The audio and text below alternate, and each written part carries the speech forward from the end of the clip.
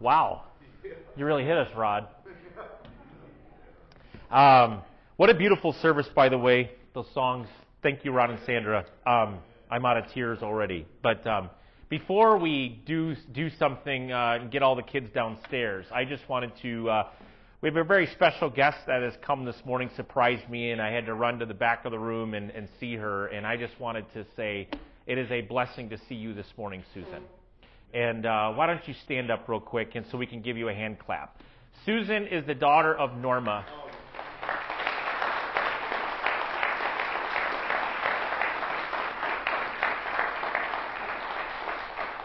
And Susan, when I see you, I see your mom as everyone else does. And that's the greatest honor you could ever have. So you don't have your stick.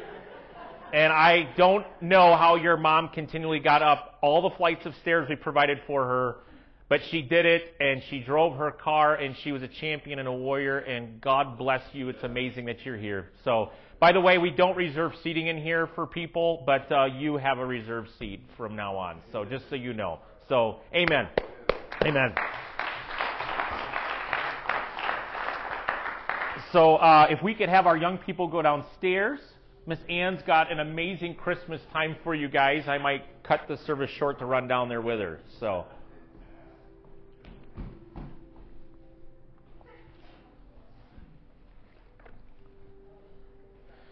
So we kind of mix things up. I like this. Keep it going. Yeah, she's good. This last week we did joy, right? And this week is, I am way off the center here. There we are. Some of you, is anybody bother? You know. But last week was joy, this week's peace, but I couldn't let go of joy because Jesus came here because of the joy that was set before him to die on the cross, Hebrews tells us. So it was because of joy and his overwhelming joy to see each and every one of us to come to relationship and to know him. That's why he came to earth. So he didn't come to earth just for the, quote, bad person down the street in our block. Anybody got any bad people down the street at your house? He came because all of us were dead in trespasses and sins. It was all of us in need of a Savior. I want us to get our joy back this morning. If you're missing joy today in your life, you can have it right now. You don't have to wait for your circumstances to line up. You don't have to wait for something to change or something to shift. You don't need any of that. And I want you to know you can have joy today. Why don't you open with prayer, and then we will turn to Luke chapter 2 and highlight verses 10 and 11. Luke chapter 2 and verses 10 and 11. Lord, we thank you this morning for this day. And God, this is the day that you have made, and we will rejoice and be glad in it. And Lord, I thank you that when we sing today and offer the sacrifice of praise, we sing unto you. And Lord, we thank you that you are the Savior of the world, that you provide and care for all of our needs according to your riches and glory. And God, I thank you that you own the cattle on 1,000 hills, Lord, that the earth is your footstool, and that when you speak, demons flee. And that, God, at the entrance of light, every dark area of our life must go. And God, I pray, Lord Jesus, that you would be the lifter of our heads today. God, if we're down and out, and I know this season can create a myriad of emotions for us, but I pray today our focus will be drawn away from all of that and be drawn to you so that we can be complete in you. God, I thank you for all of our friends here today. I thank you for our families. And I thank you, Lord, for what Turning Point is able to accomplish because of your name, which is greater than every name. Lord Jesus, you are our Savior. And the gospel is good news, and we will never leave that. And we thank you that we can hide your word in our hearts and that we can be filled with joy today, to have joy unspeakable and full of glory. And it's the name of Jesus we pray, and all God's people said, Amen. Amen. Luke chapter 2, verses 10 and 11. Well, I'll start actually in verse 8. Whenever I read this, I always think of little Linus and not a Christmas story. That was a different. I'm back on the leg lamp there. No, Linus with Charlie Brown's Christmas, and they didn't realize they had the Christmas pageantry and all this kind of stuff. And Linus comes out and he says this beautiful verse of Scripture. And we're going to start in verse 8. And it says, "That night, There were shepherds staying in the fields nearby, guarding their flocks of sheep. Suddenly an angel of the Lord appeared to among them, and the radiance of the Lord's glory surrounded them, and they were terrified. But the angel reassured them.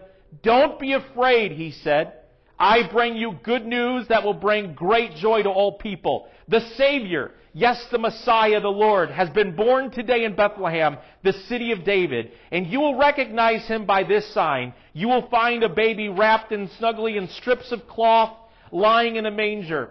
Suddenly the angel was joined by a vast host of other armies of heaven, praising God, saying, "Glory to God in the highest, peace on earth to those whom God is pleased." When the angel had returned to heaven, the shepherds said to each other, "Let's go to Bethlehem." So folks, I want to tell you today, God is speaking to us. He is proclaiming good news to you. Good news is not just that moment you came to Christ. The good news is right now. Turn to someone and say, good news is right now. You might be waiting for some good news. You might be waiting for some good news in the newspaper. Good luck.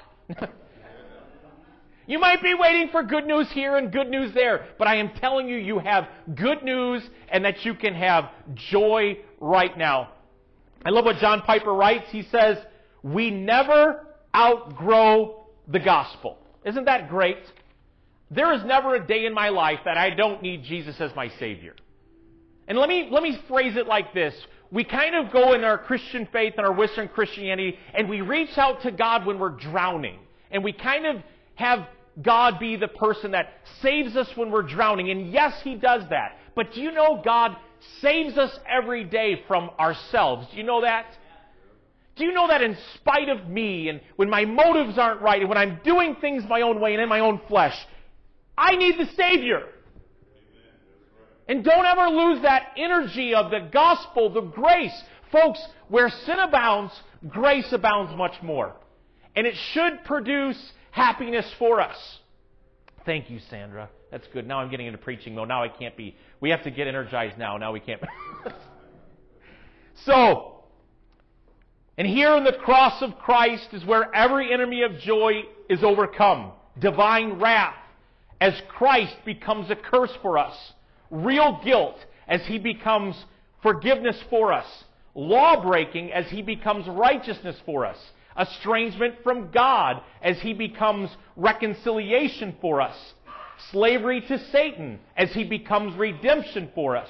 Bondage to sin as He becomes liberation for us. Death as He becomes resurrection for us. Hell as He becomes eternal life for us. And here I resist the desire to go on with dozens of ways that the cross defeats the enemies of our joy, John Piper writes. You think about anything in your life, He is at victory for us. Anything. Let the weak say, "I am strong." Let the poor say, "I am rich." Through the cross, God purchased and secured every possible blessing that could ever be needed to make us happy forever, one writer says. If you are not filled with joy today, I dare say today you are in the wrong. Didn't get an amen there. See, joy is not circumstantial. Happiness can be that way. How many were happy one day and sad the next, right? Let's key in on some enemies of joy and how to fight them today. Number one is our circumstances. I think that's one of the greatest hindrances to joy in our life. We had a bad day at work. We have a bad day, bad week going on, bad month. Things are happening. Crazy things are going on. I read some recent studies here. We're going to get real scientific with you for a moment because we love science and all the metrics that we come up with. And money can buy happiness up to about $75,000, they said. After that, it has absolutely no significant effect on our emotional well-being. Do you know that? And I say this all the time, that if really money was the driving force, then America should be probably the most happiest nation in the world, right? Stocks are doing wonderful, everything's great. But we should be the happiest people because of that indicator. So I've always said this with me. I go through phases in life. I remember we were first starting out when we first got married. We had nothing. People were giving us stuff. We had couches from this person and this from that, and our whole house, and it was a beautiful blessing. Our whole house was pieced together by the love and care of people around us. It was awesome. We had a hand-me-down couch that was awesome, fantastic. Monty and Paulette, they're not here. God bless them. If you're listening, Monty and Paulette, thanks for the couch. We would use TV trays. Ann went to an auction, I think, with my sister and my mom or something, and she found this beautiful table. It was for like $25 she got it for. And it wasn't one of those Walmart tables. It was a real table. We got that. We had the air conditioning unit at the end of our apartment. So what would happen was we had the window air conditioning. When I grew up, we didn't have air conditioning at first. And so my parents, when it would get really hot, my parents would turn on the window unit, and then my dad set up this like wind tunnel, and if you got in the way, it would blow you out of the house. But you had a box fan in their room, in the hallway, in the living room, and the house was like 62 degrees, like in 5 seconds. It was awesome. Those are on the hot days. But I remember we had this window unit, and so the back of our apartment was really nice and cool, but then when you get out into the living room, me and Ann were like, man, it is hot in here. But circumstances, did that mean that we didn't have joy because I had a couch from Monty and Paulette? Because our circumstances, if you saw my sheets of paper and what I made and what I paid in taxes, I wasn't making anything already, and I was self-employed and still having to come up with tax. I wasn't making nothing. What's your indicator right now for your joy? What's your indicator? And I guess the thing is, what stirs you today? Because if it's not stirred on the internal significance of what Christ has saved you and me from, by golly, you're going to need to change it up a little bit. Turn to someone and say, change it up a little bit. Because it'll never be right for you. It will never be right. It will never be. Trying too hard, by the way, they say, to find happiness often leads to the exact opposite effect and leads to being overly selfish. Have you ever felt that about yourself? You're trying to find your happiness, my sense of balance in life. And we try and we drive and we go for it and we're trying to find our happiness. And what ends up happening is you end up becoming the most selfish person in the world because it's all about your own sense of happiness. As opposed to trying to reach outside yourself and get involved outside of your little world that you've created, this universe of you. Oh, life is so much bigger than that. Folks, you will never find happiness when you start to get so introspective. You lose the chance to reach out and see the things of God. By the way, our happiness is not determined by our genetics, is it? Can't be. Boy, wouldn't that stink if your happiness and my happiness was based on genetics? Well, I was born mad. Look at my parents. Oh my gosh. I have no joy. How can I have... They passed down their junk to me. And some of us live our life like that. We think our parents are our problem. Didn't get an amen there. Some of us think all of these outside things in our life are creating our sense of lack of joy. Man, if it's genetically induced, we don't have a hope in the world today. We don't have a prayer in the world. The atheist Voltaire said that men are tormented atoms and a bit of mud devoured by death, a mockery of fate. This world, this theater of pride and wrong swarms with sick fools who talk of happiness. That's Voltaire. And you think about what we are teaching our children and teaching them. They come from the little mud jumper people, just a bunch of atoms coming together and just fate and whatever it is. But let me tell you something. You have a call in your life and God created you and you were fearfully and wonderfully made today. You have cause for joy. And I hope I agitate you so much today to where you are convicted when you go back into the dungeon of your own life that you've created and you say, wait a minute, there is another place for me to be today. David Jeremiah writes, happiness is the world's cheap imitation of Christian joy. Happiness is dependent on happenings, or hap, which is another word for luck. Someone who is hapless is luckless. When we have joy, it can be our constant possession because it does not depend on the circumstances of our day. Fantastic. You say, man, I'm not happy. I guess I'm hapless. Everything I walk into, it just messes up and this and that. Now, you can choose that route, and you can do the luck of the draw and realize and try to figure out with fortune cookies and fortune tellers and figuring out tarot stuff, or you can get in the book and find that there's a place of joy and purpose for you. You're not hapless today. You can be full of joy.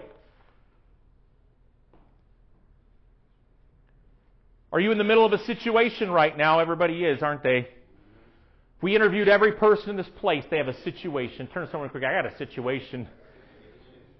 Some of us like to talk about our situation too much, don't we? I'm in a situation. In the midst of your situation, you can experience joy.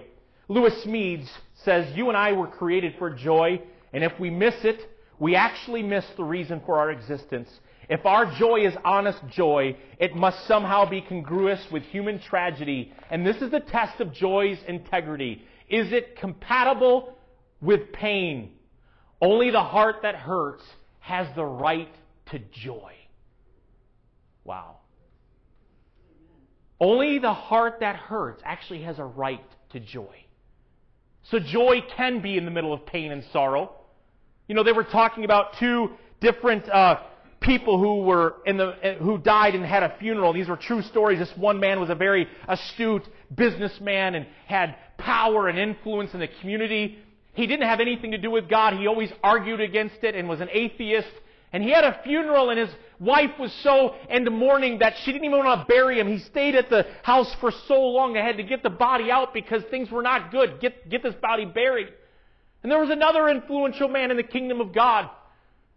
And as he was at his deathbed, his son came up to him and he heard him talking. And he said, I see the gates, I see the gates. And he had visions in his mind and in his heart. God was leading him to the gates. And he says, the daughter was praying. She's like, Lord, bring him back, bring him back. He's like, no, leave me alone. I'm getting somewhere. I'm going to heaven.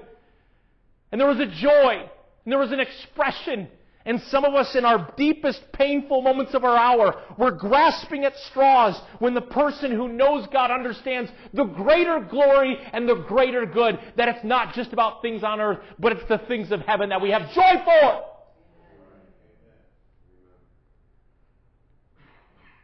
This is a joy test integrity. This is the test of joy's integrity. Is it compatible with pain? Only the heart that hurts has a right to joy. So if your heart's hurting today, it's okay. See, we think somehow we have to avoid pain. No, in the middle of pain, you can have some of the greatest joy. And some of the greatest struggles you can go through. And some of you can look back in your life and say, man, that was a really painful struggle for my life. But I thank God that He didn't just leave me there, that He drew me out of it, and He gives me a great testimony. Because I overcome by the blood of the Lamb and the word of my testimony today. Jimmy Durante, one of the greatest entertainers of a generation ago, was asked to be a part of a show for World War II vets. He told them his schedule was very busy and he only can afford a few minutes. But if they wouldn't mind his doing one short monologue and immediately leaving for his next appointment, he would come. Of course, the show's director agreed happily. But when Jimmy got on stage, something interesting happened. He went through the short monologue and stayed. The applause grew louder and louder, and he kept staying. Pretty soon, he had been there 30 minutes. Finally, he took a last bow and left the stage. Backstage, someone stopped him and said, I thought you had to go after a few minutes. What happened? Jimmy answered, I did have to go, but I can show you the reason I stayed. You can see for yourself, and you'll look down in the front row. In the front row, there were two men, each of whom had lost an arm in the war. One had lost his right arm, and the other lost his left. Together, they were able to clap, and that's exactly what they were doing, loudly and cheerfully. So you might be going through something. But imagine the picture of these two men. One missing his arm here and the other there. And they're in the front row and they're clapping. They're clapping. I can't go. They're clapping. Folks, I want to tell you today, joy comes because God inhabits the praises of His people. Clap your hands, all you people. Shout unto God with a voice of triumph. The power of the clap. It flies in the face of the enemy. It flies. in the face of the enemy. It flies in the face of the enemy. It flies in the face of the enemy. It flies in the face of the enemy. It flies in the face of the enemy. As the drones of heaven come to our help and our attention, we are awakened with a slap of our hands together. You thought your clap meant nothing. It's not a golf clap, by the way. Isn't Jesus great?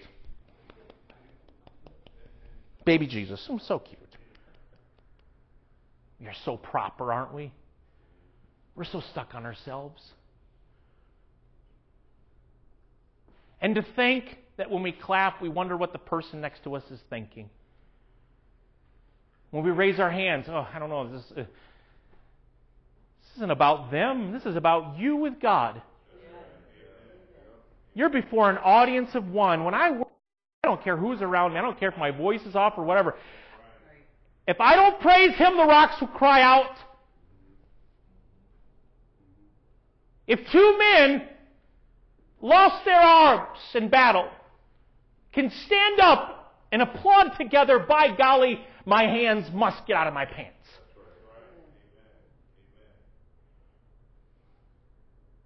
You are not hapless. You and I are filled with the presence of the Lord. You are not hapless.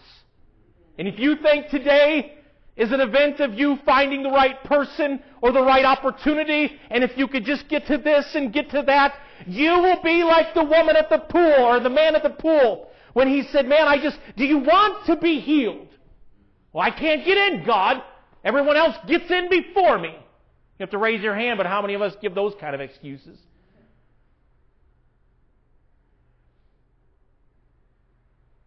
We will go to our grave hapless. Andy McQuitty writes, Paul and Silas were stripped and flogged and thrown into a pitch-black, dark dungeon with only the stench of human refuse, the pain of their wounds, and the agony of their feet, and the stocks for company. But at least they were together. Acts 16:25 says about midnight, Paul and Silas were praying, and they were singing hymns to God, and the other prisoners were listening to them. So I see the video. We saw that opening monologue, whatever that was. The video of a peace, and we see families around tables, and it's all perfect, and it's all Hallmark. But you might be surrounded by human feces in your life. You don't need the candles and the beautiful wreath and the ham and the potatoes in order to experience the joy of God today. Because if that's the case, then your life is hapless. And my life is hapless. And it's based nothing other than what strike of luck that I happen to get for my life. By the way, parents, circumstantially, your kids are listening to you and the reactions you have towards life right now. Are you filled with panic? Are you filled with fear? Because when you go through a rough time in your life, do a show of hands, how many people have gone through a rough patch in your life? Okay, good. Now both sides are good. We got it all covered today. So we're all in a good place.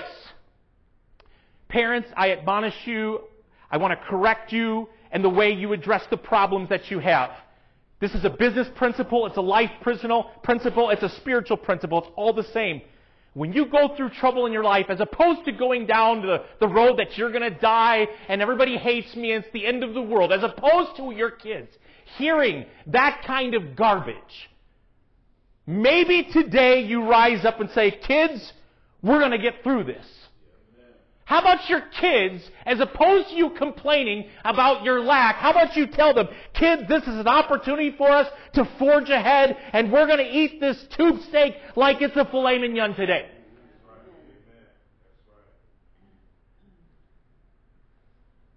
Kids, listen to the Word of God, and you can do the same thing. And if you're not getting that kind of good influence from your parents, then you be the one to step up, kids, and say, Mom, Dad, sorry, you're wrong. I've got a different word for you today. Some of us need some good correction. We've got great doctrine, but we have got horrible performance, don't we? We got perfect doctrine. God was raised on the third day, was born of a virgin birth, all this. And then you listen to all that spatter, and they are completely joyless people, but yet they have perfect doctrine. What is this? I dare say this, I would rather have someone that doesn't have perfect doctrine and is full of joy than the person who has got everything ironed out from a doctrinal standpoint and they absolutely are lifeless. Come on.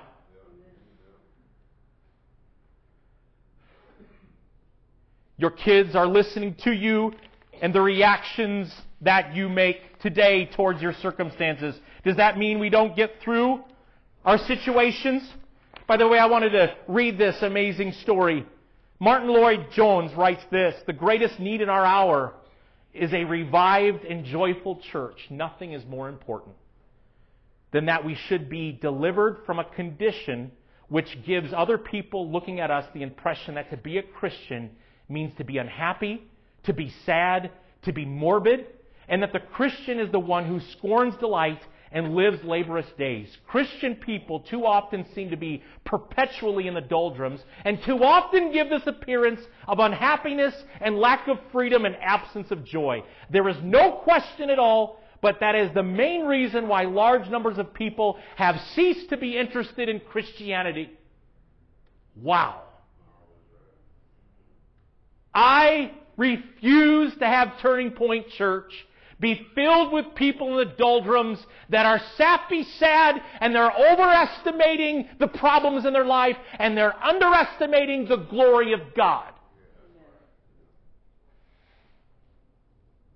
We overestimate our problems circumstantially, and we don't even allow God to move. But parents, your kids are learning how to talk to their circumstances by what they are listening to in your very voice. If you're going to be a person that is always, whenever a problem comes, just completely falling on the sword, then go do it, but do it by yourself. Don't do it around me. Or is your faith something far greater than what the world can offer? It's our duty, by the way, biblically speaking, to delight in God. I think it's important for us to understand to stir up a gift. Paul told us on Timothy to stir up the gift of God that was within him. Because sometimes the gift goes down there and it kind of just coagulates in there and we kind of have to stir it up. It's kind of like gravy. You know, you let gravy sit for a little bit. And how many of you have been over to the people's house and you see the gravy just sitting there? It's time to stir that gravy back up. But just stir it up. And you do have to stir it up. It's our duty to delight in God. Rejoice in the Lord always. And again, I say, rejoice. There's a beautiful promise for you, by the way, if you're going through a rough patch. And I do say patch because it's not for all time. There's a beautiful promise. I remember this in Bible school. I was going through a hard place. I was in my dorm room, had the Bible open, crying out to God. And He led me to this psalm. So if you're going through a hard patch, I want you to know that your tears are real and the pain is real. And that I love what God does with our tears.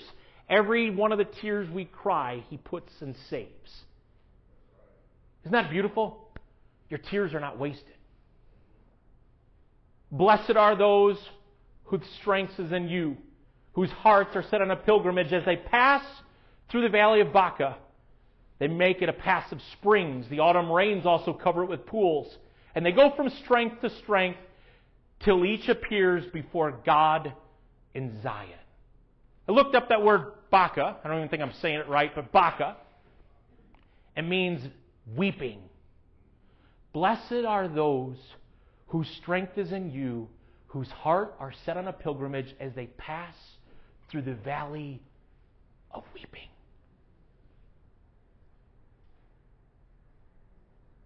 So we're going to have to go through this valley. I want to go around it. How many want to go around your junk right now? I want to avoid this. God, where's that stupid detour?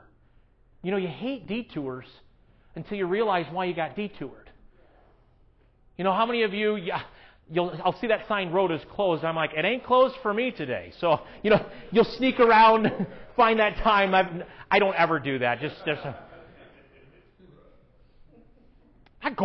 And then you realize why there was the detour. It's because 8 square foot of cement is missing and your truck will end up in it. Detours are good. And sometimes you come across the valley that you want to avoid. It's the valley of weeping. And we're set on a pilgrimage to it and through it. God, I don't want to go there. God, I'm blessed. I'm blessed in the city, blessed in the street. I'm the head and not the tail. Yeah, you keep saying that, but you're still going to feel the pain. See, that's my problem with the prosperity message. Is the prosperity message does not declare that you've got to go through. It declares that you don't even have to experience it.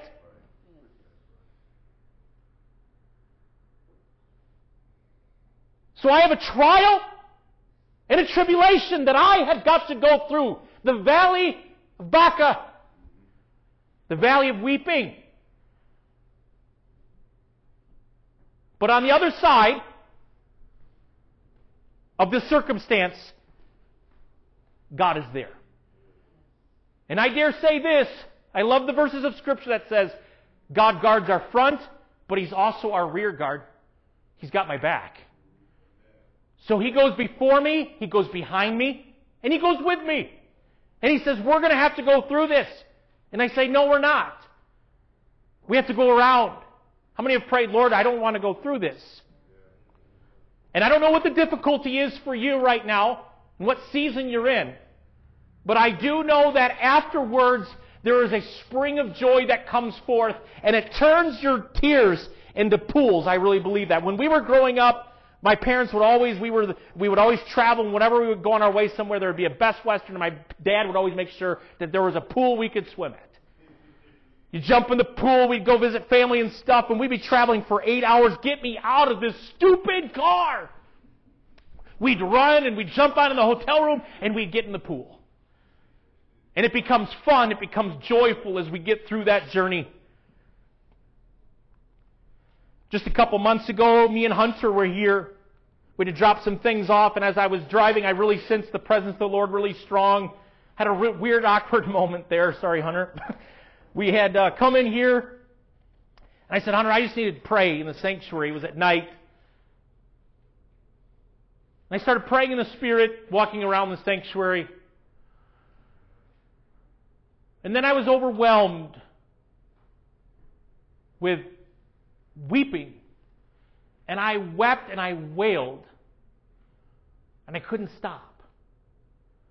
And I don't know if you've ever been in that moment with the Lord where the Lord just overwhelms you so much. And I literally was crying uncontrollably at the presence of the Lord. And then it just lifted. And I don't know what I was crying over in that moment. I don't know if it was for someone or something or if it was for me. But there was such a release. And I want to tell you that if you've not been able to cry in a while, ask the Lord to give you tears back. Amen. That's right. Amen. Tears will wash over your soul. One of the great theologians said tears are liquid prayer. They're liquid prayer. You're not uttering a word. Remember Samuel's mom. She was in the sanctuary. She was so intense for her prayers that the priest thought she was drunk. She said, I'm not drunk. She goes, but I want a son. So there's that passionate plea to God in the valley of Baca that you go through. And David declared this after he had fallen in sin. Psalm 51. After he had murdered Bathsheba's husband, had a child with her. He said, Lord, restore unto me the joy of my salvation. See, believers today in the house, you might have salvation. And we are not arguing your eternal security today. I am arguing, how are you living your life out? Do you need God to restore to you the joy of your salvation? Give me maybe I returned to my first love. God, maybe I returned to that. I got lost somewhere along the way. Something got in the way, God. But God, maybe you pray this prayer like David. You say, Lord, restore to me the joy of my salvation, the reason I live. In Him we live and we move and we have our being. Today you can lay your burdens down. You don't have to carry them. They're not your responsibility in the first place. Your tears are not wasted, but your joy will come in the morning. And I don't know which morning it is, but it will come. It's not automatic, though. You will have to fight for it and fight through it. You'll have to go through the valley. Now, you can die in the valley or you can walk through.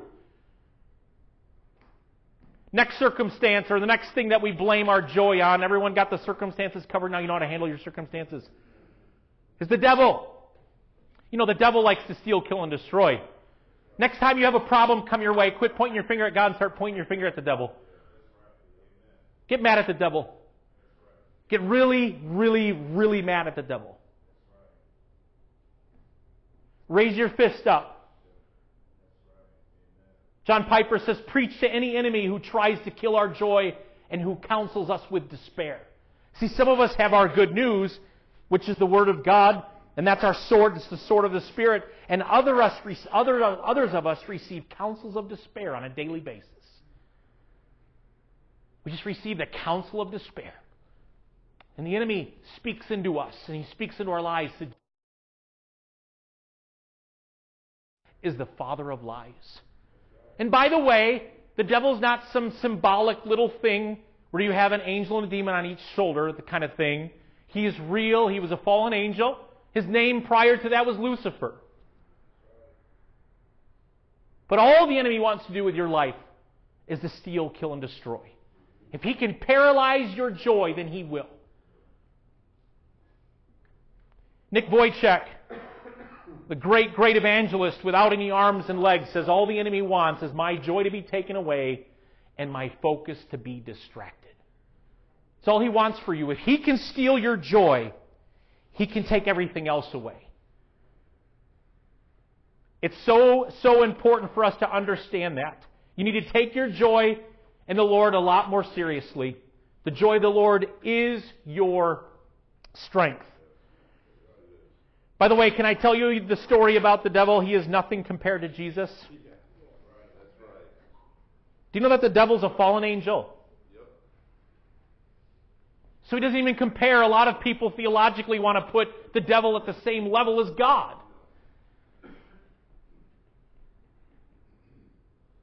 He's a fallen angel. He is nothing compared to Jesus. I learned this very early in my spiritual battle for my mom. Is that name the name above every name? In the name of Jesus, you must go. I was telling my really good friend, Matt, we're having lunch, we were talking. I was telling him about spiritual warfare and attack as we were sitting there. And I told him just the other week, I said, you know what? I was going to the bedroom to go to bed. It was about 11 o'clock at night. And I got these chills, and I kind of turned around, and I went into the living room. It was dark. I'm like, what's going on? And I stood there for a moment, and all I can tell you is that this black thing was there, and it was about 8 foot tall, and it just was standing there. Almost had kind of the shape, I don't know what it was, but it was just there. I didn't see any details or anything. But it was funny, for the first time ever, I didn't get all super religious about it. I didn't fast for 30 hours after that. You know what I did? I stood there and I said, in the name of Jesus, go. And I went to bed. And I can tell you before, I don't know if I would have done it that way. Before I would have gone, oh no God, oh no God, what do I do? What did I get? How did this go? What is this? And we start getting into panic, and we think panic is a spiritual thing. But it's a really simple thing with your authority in Jesus Christ. You can stand there and declare, be gone in the name of Jesus.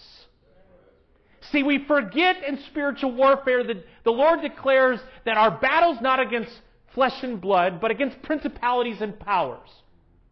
So we have principalities and powers we're up against. I have no idea, and I didn't sit back down in journals saying, Lordest, why was this thing as hearest? I just simply said, go. It didn't matter. When you're in the middle of a battle, defeat the enemy and move on. David wasn't contemplating when he saw Goliath, Lord, why is Goliath in this season of our life? We are Israelites, Lord. Why would he come here? He comes here because he wants to steal, kill, and destroy you. Do you need any other evidence?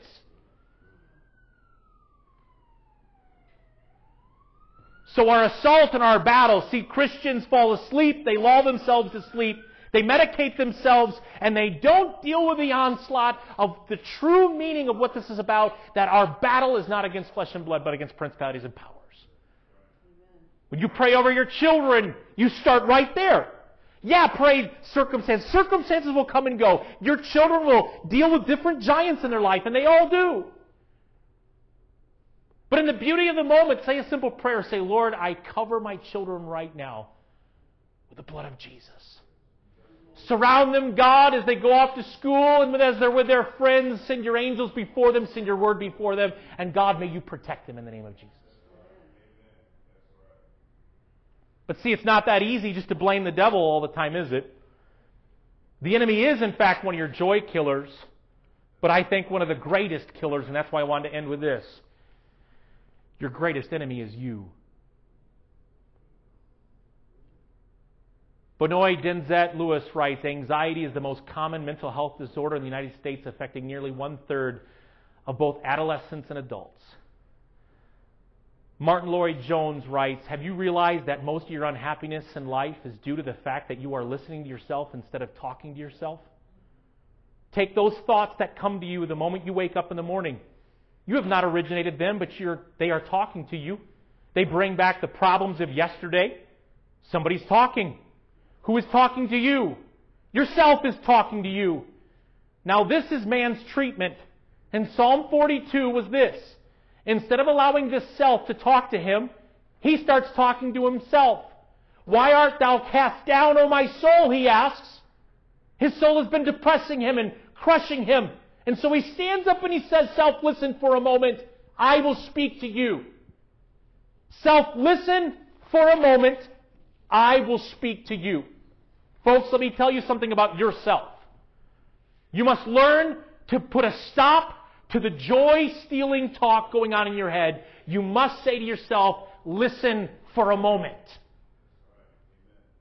See, you have taken yourself as the authority because we are gods of ourself. In fact, New Age philosophy teaches us to raise ourselves up. You are who you... No, listen. You are a horrible person in your heart. Your heart is deceitfully wicked. Don't trust yourself anymore.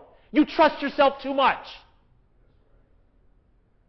You trust your instincts and your intuition. It was your instincts and intuition that got you into the problem.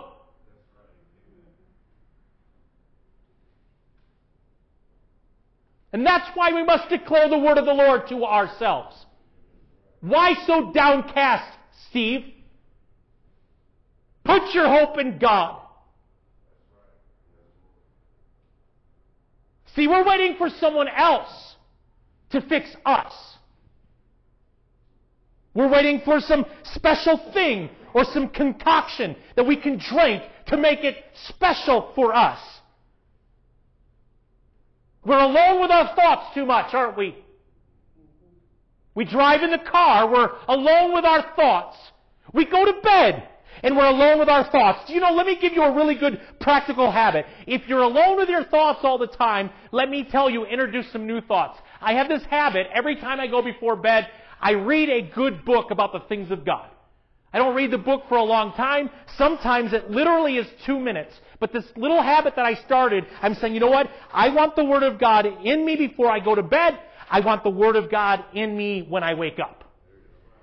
Now, if you want to be alone with your thoughts in Facebook, you go right ahead. You'll be the most unsuccessful person in the world. But if you want to fight again, you're going to have to say to yourself, no, I am talking for a moment. Turn to someone and say, I'm talking for a moment. You are going to have to get mad at yourself. Because you are your worst enemy and you create the biggest problems up here. And that's why the Bible declares to put on the mind of Christ. When I am a believer, I don't get the mind of Christ immediately. I have to be reconciled to Christ. I have to work out the salvation. I have to create new thoughts and new habits I, Steve Lapp, today, isn't it crazy how you can be the nicest person one day and the most horrible person the next? You think about someone in your life, a name, someone in your past, whatever, and you're talking to a person and say, "Oh, Merry Christmas, Pastor Steve." And then somebody brings up this person, you're like, "That stupid person, what's he going on with?" We are horrible. Our hearts are deceitfully wicked. I thought you were happy. See, we need good self-talk, don't we? And you've been listening to yourself too long. Folks, it's time to interrupt your own thinking patterns. Don't be defeated. We walk around defeated, don't we? Don't be defeated. I've said this over and over again. One of my greatest sports heroes was Michael Jordan. My room was covered with Michael Jordan. It was amazing. Yes, thank you, Jesus. But he said when they would play, they would walk into the gym and the guys already knew they were going to lose. He said you could just feel it. He said we would walk in there and the guys were basically just like, "Here's the red carpet, go dunk the ball and we'll get out of this gym and we'll call it a day. How about Michael?" That's what we do with the devil. That's what we do with ourselves. We wake up in the day, we roll out the carpet. It's a loser day. This is stupid. I'm defeated. Everyone hates me. Life's not good. And we roll out the red carpet of ourself. And so Mopsy Self walks into the room. Have you seen Mopsy Self before? Nate, have you seen Mopsy? Yeah, I could be like, so horrible, so horrible. So horrible. Stupid job, stupid people, stupid car. And we lose it. We literally lose it. It's not that hard to lose it is either. And that's the scary thing with our joy. It's not hard to lose.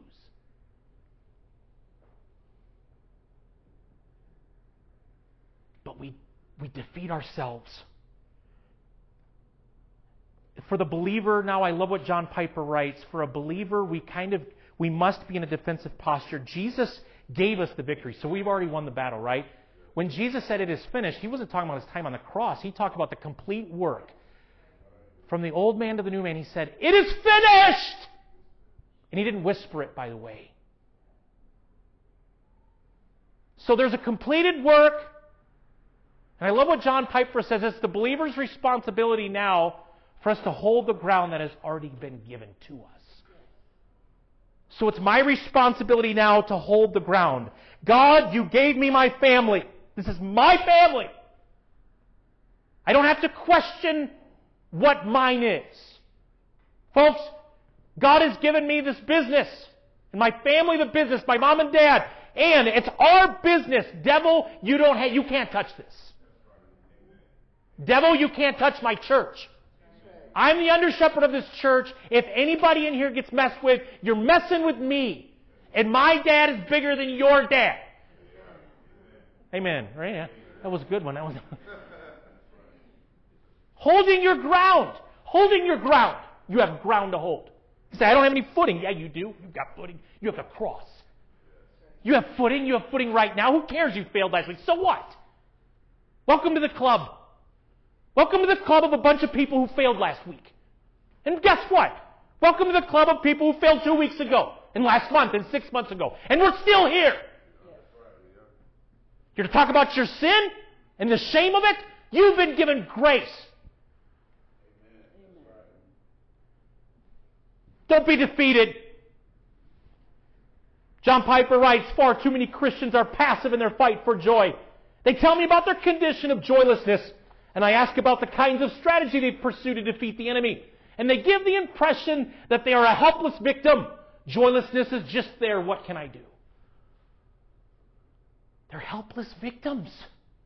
But you're not a helpless victim. You're a champion. You're a warrior. You're a son and daughter of the Most High. I don't call you slaves. I call you friends. So we don't just passively not fight for joy. We fight for joy. I want to end with this. And Sandra, I'm sorry, you're going to have to come back up now. Now is the time. It's so funny.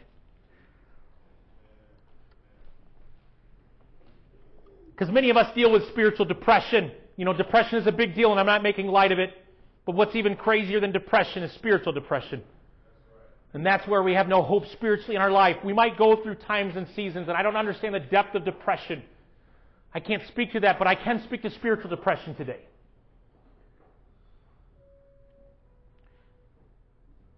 The main art in the matter of spiritual living is to know how to handle yourself, Martin Lloyd-Jones writes. You have to take yourself in hand, and you have to address yourself. And you have to preach to yourself. You have to question yourself. You must turn on yourself, upbrand yourself, condemn yourself. Exhort yourself, and say to yourself, hope thou in God, instead of muttering in this depressed, unhappy way. And then you must go on to remind yourself of God, who is God, and what God has done, and what God has pledged Himself to do. Then having done that, end on this great note, defy yourself, and defy the other people, and defy the devil and the whole world, and say with this man, I shall yet praise Him for the help of His countenance, who is also the health of my countenance in God. So that's the instructions for you and me this week.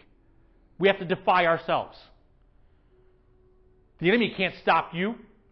No devil in hell can stop you. If all the hounds of heaven invaded your rooftop and sat on there and said all sorts of things, they can't stop you. But you know what you can stop? What can stop you? Is you sitting down and deciding to listen to the junk and the lies that the enemy has for you and say, I give up. That's what can stop you. I don't care how powerful the enemy is, and he is a very powerful enemy. But no matter what, he can't stop you. Greater is he.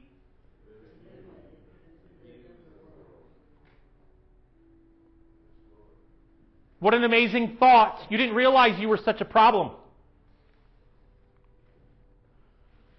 But let all those who rejoice put their trust in you. Let them ever shout for joy because you defend them.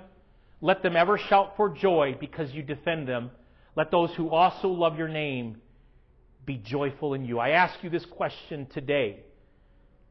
Have you learned how to handle yourself? And I need to learn how to handle myself. I need to learn how to handle when things come my way and I get agitated. I need that. I need to develop the fruit of the Spirit, which is love, joy, peace, patience, goodness, kindness, self-control, all that. But everyone in here today, Christmas can have true meaning because the Messiah has come. Why don't you all stand for a moment?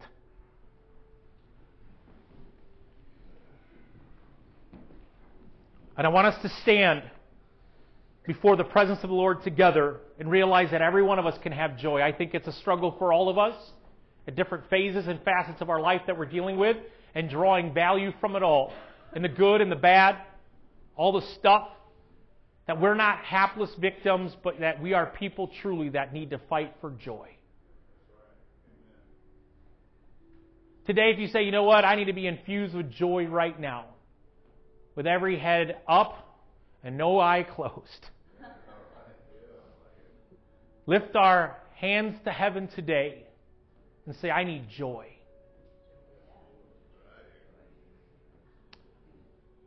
I need joy. Father God, we thank you today for the family of God. We can bring our problems to you. We can bring our sorrows. We can trade in our sorrows for joy. We don't have to have perfect religion here today. We don't have to have all the semantics in our home ironed out. We don't have to have people figured out. We think once we figure people out, our problems get figured out. We realize today the joy stealers of our circumstances, of the devil, and ourselves. And God, today, we thank you that it is for joy that you came, that you died on the cross for us. The joy set before you. And I pray a blessing over each person in this house today, that they wouldn't find joy in the jobs, they wouldn't find joy in the people, they wouldn't find joy in the Christmas lights. They would find joy in the Savior of the world. Father, we love you today. And let's all repeat this together. Dear Jesus, thank you for the joy that you've given to me. I choose today to fight for it. My life is not about luck, but my life is on purpose. You have given me reason to have joy, reason to rejoice. And I stir myself up. And the words you declare over me, that I am healed, that I'm saved, that I am delivered. In Jesus' name, amen. Amen. Let's give the Lord a hand. We'll start clapping. Amen.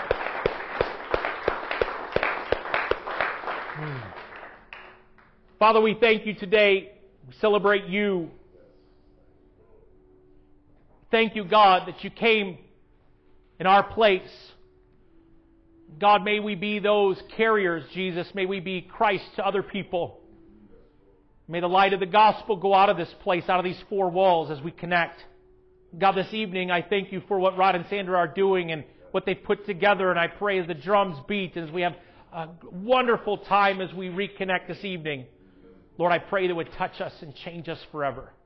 Lord, we thank you for the visitors that are here and all you're doing in our lives. We pray a mighty, mighty blessing over that, and we would know victory today, even in the middle of defeat. In Jesus' name we pray. Amen. I'm all done. Love you guys so much. We've got tons of cookies. If you don't eat them, I'm going to chase you and throw them at us. But no.